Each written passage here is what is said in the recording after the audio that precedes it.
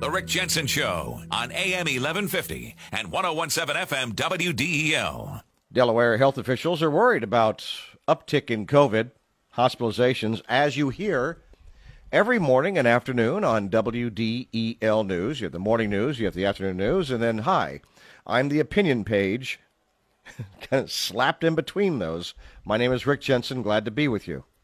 So, as you heard with Governor Carney during recent Q&A and press conferences, and Dr. Carol Rattay, our top public health official, they've discussed the importance of slowing the spread before hospitals approach their capacity. They don't have any new restrictions right now, and you take a look at these numbers.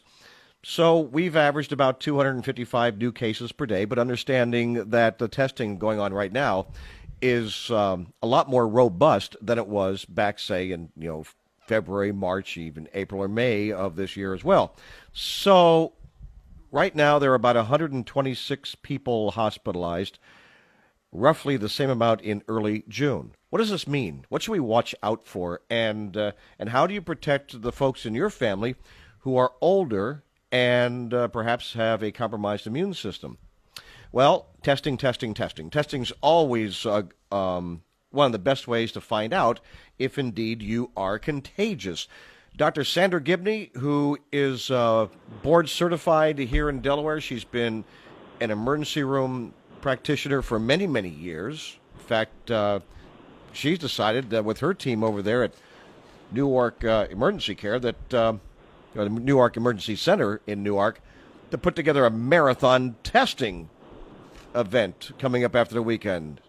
Hey, Sandra. Morning, Rick. How are you? I'm well. So I know we have a couple of phone calls for you, but first, tell us what you're doing, when and where. Yes. So as always aptly stated, we're not encouraging people perhaps to be more aggressive in engaging themselves in groups, and it's very important that I emphasize that.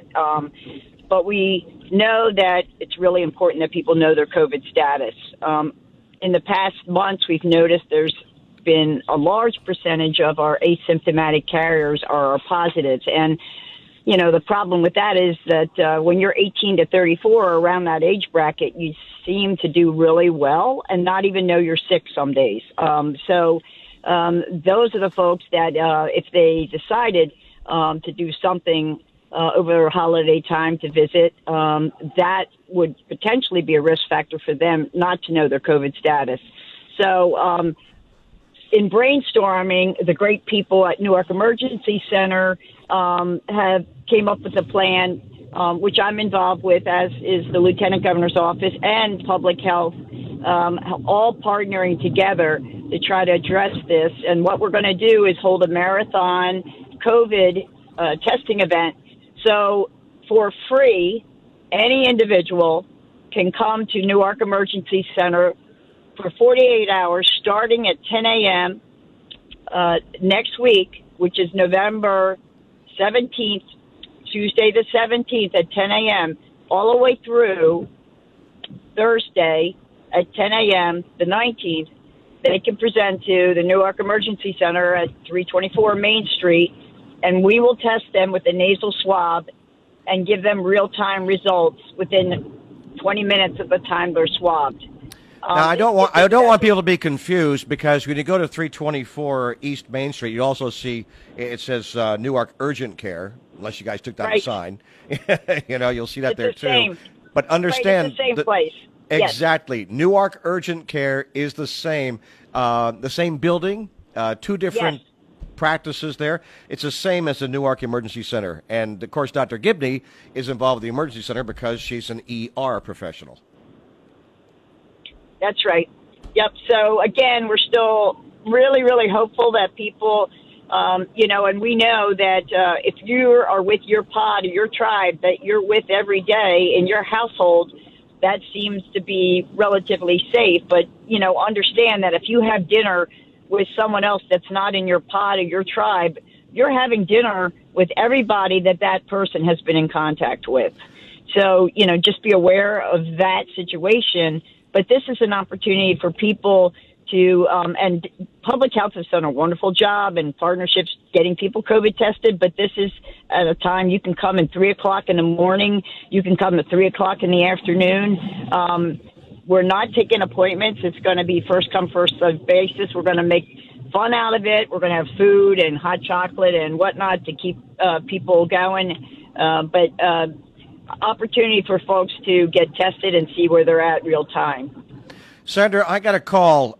It's Bob in, I guess, used to be Wilmington, now in Middletown. Is that right, Bob? That's right, Rick. Okay, what's your question for Dr. Gibney? Dr. Gibney, simply put, how sensitive is the test?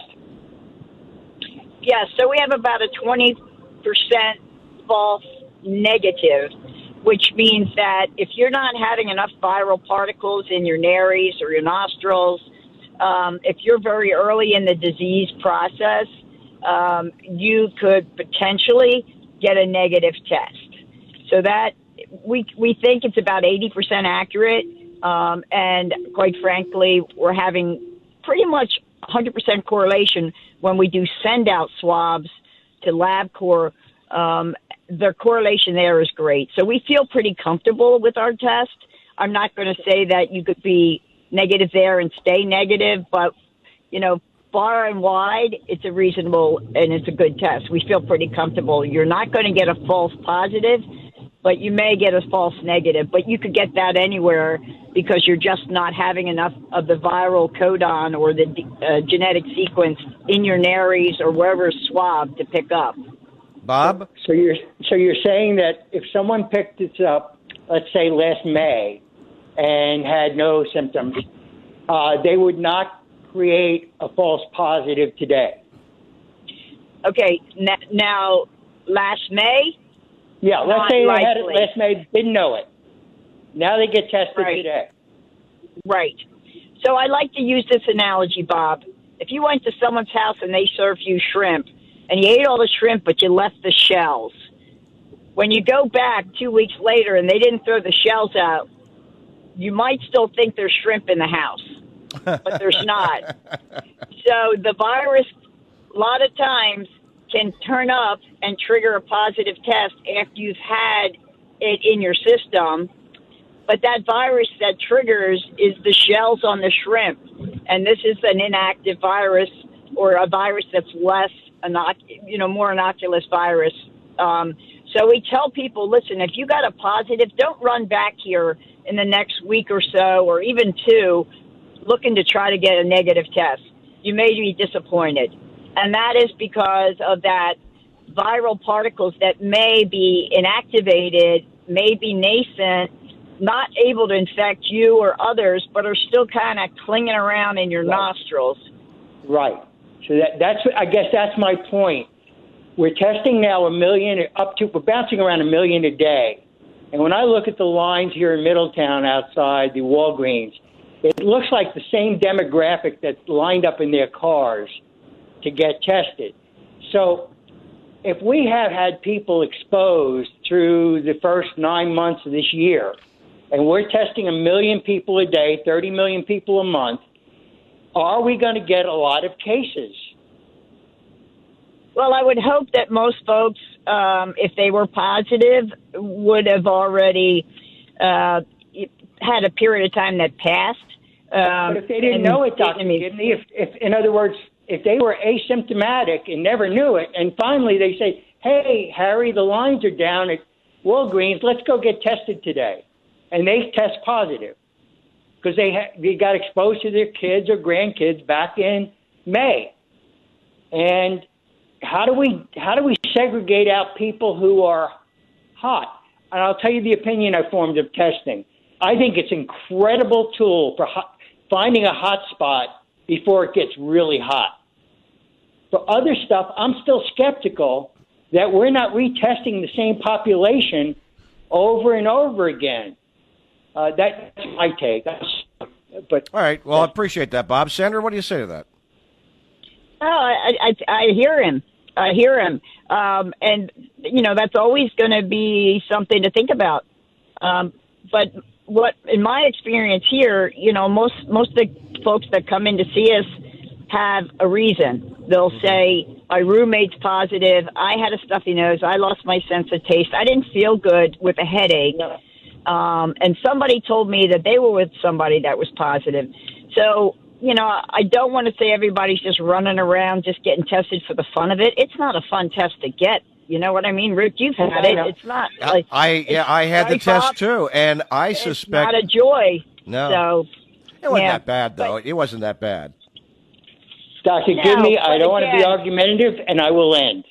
Okay. Thanks, Bob. I don't want to be argumentative either. It's not my nature. But that's a great question. That's a very informed and intelligent question. I thank you, Bob. Okay. Yeah, we don't get a whole lot of that on the Jensen Show, informed, intelligent questions, stuff like that. Stop. Dr. I know. A couple weeks ago, Delaware Morning News' Peter MacArthur had a guest on. I think it was during Delaware, which is probably the greatest news magazine program anywhere, and that's between 9 and 10, Monday through Fridays with Peter MacArthur. He had this guest on as a physician saying what people don't realize and what the CDC, he feels, is not reporting well enough is that we have to be concerned less about the larger globules, droplets in the air, and more about the tiny aerosols that are in the air.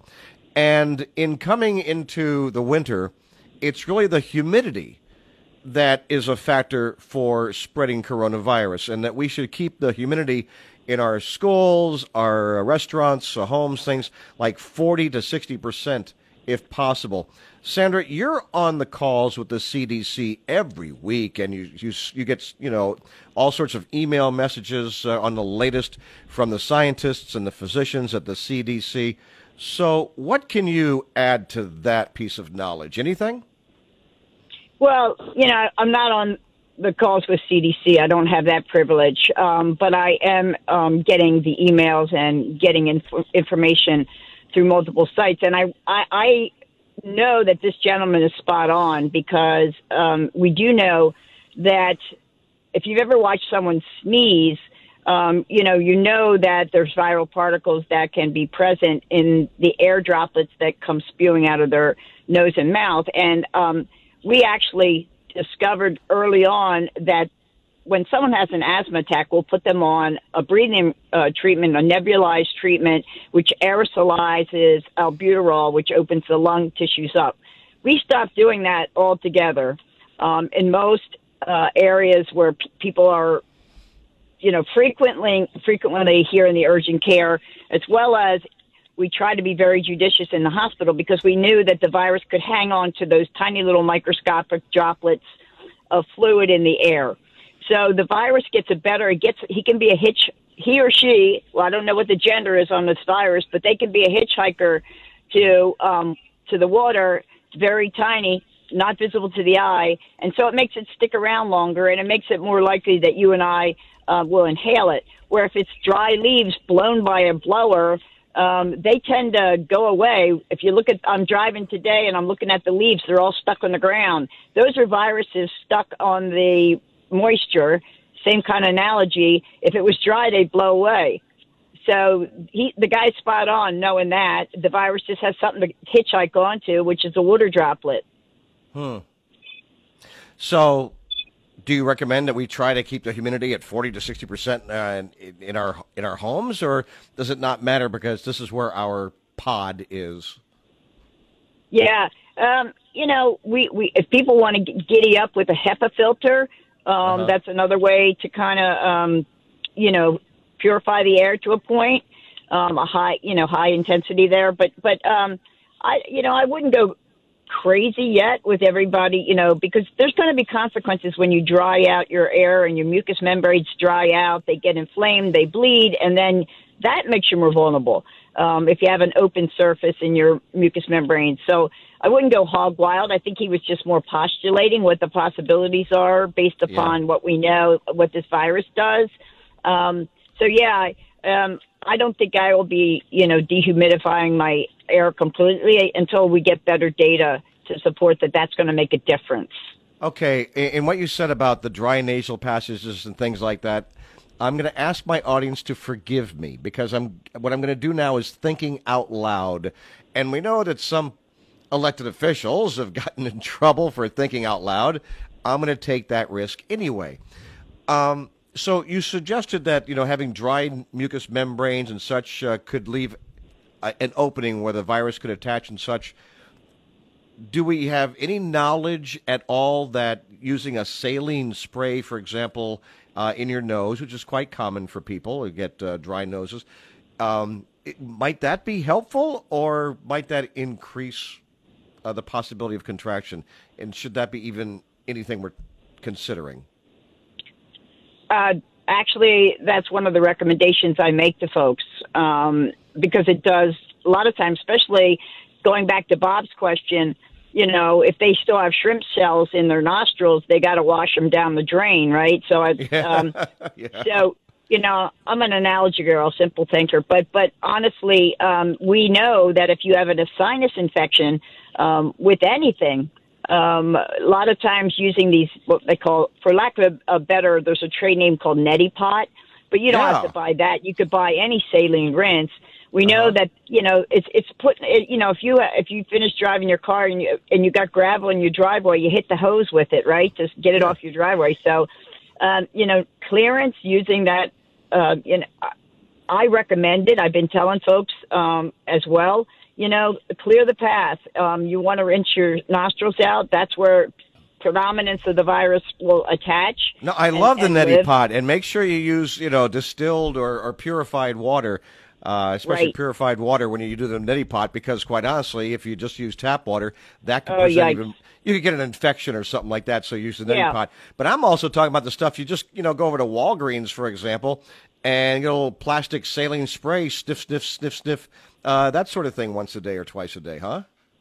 Yeah, so irrigating the sinuses so the passages don't dry out, and also removes any debris that might even viral particles. Again, we haven't done any controlled research on that, but I am telling people, keep yourself, if you want to do that, to irrigate your sinuses.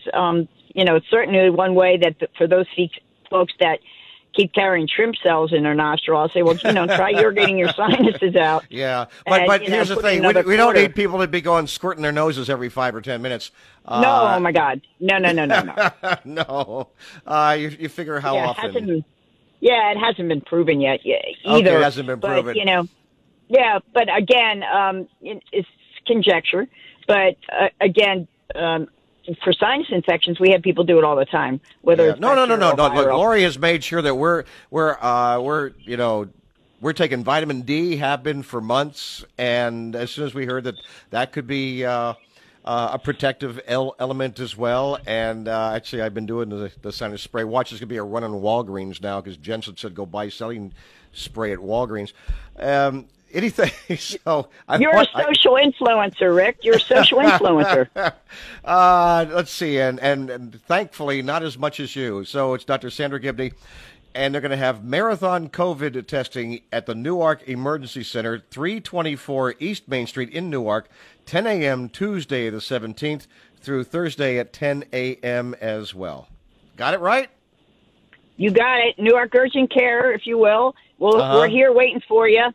And, like I said, first come, first serve, no appointments. But, we're going to offer free testing to anybody who wants to get tested. If you're sick and have symptoms, you're not going to get in our line for that. We're going to see you separate. But if you're there just to get a test, we got you. Last thing, congratulations, Dr. Sandra Gibney, Hall of Fame, track and field. I just heard that last night. Way to go, Delaware, right? Yeah. Oh, my gosh. Well, and I tell this one story that your wife actually wrote a beautiful introduction for me, and I said, I got to use this eventually. So, your family carries a lot of talents, Rick. She wrote your bio. She was, you had no idea. She was busting at the seams last night when she said, Dr. Gibney's using the bio I wrote. Dr. Gibney's using the bio I wrote. She was busted. She's so proud of that fact. Congratulations, Hall of Fame, track and field at Delaware, Dr. Sandra Gibney. And still, you just still keep running. Thanks so much, Doctor. You got it, Rick. You have a beautiful day.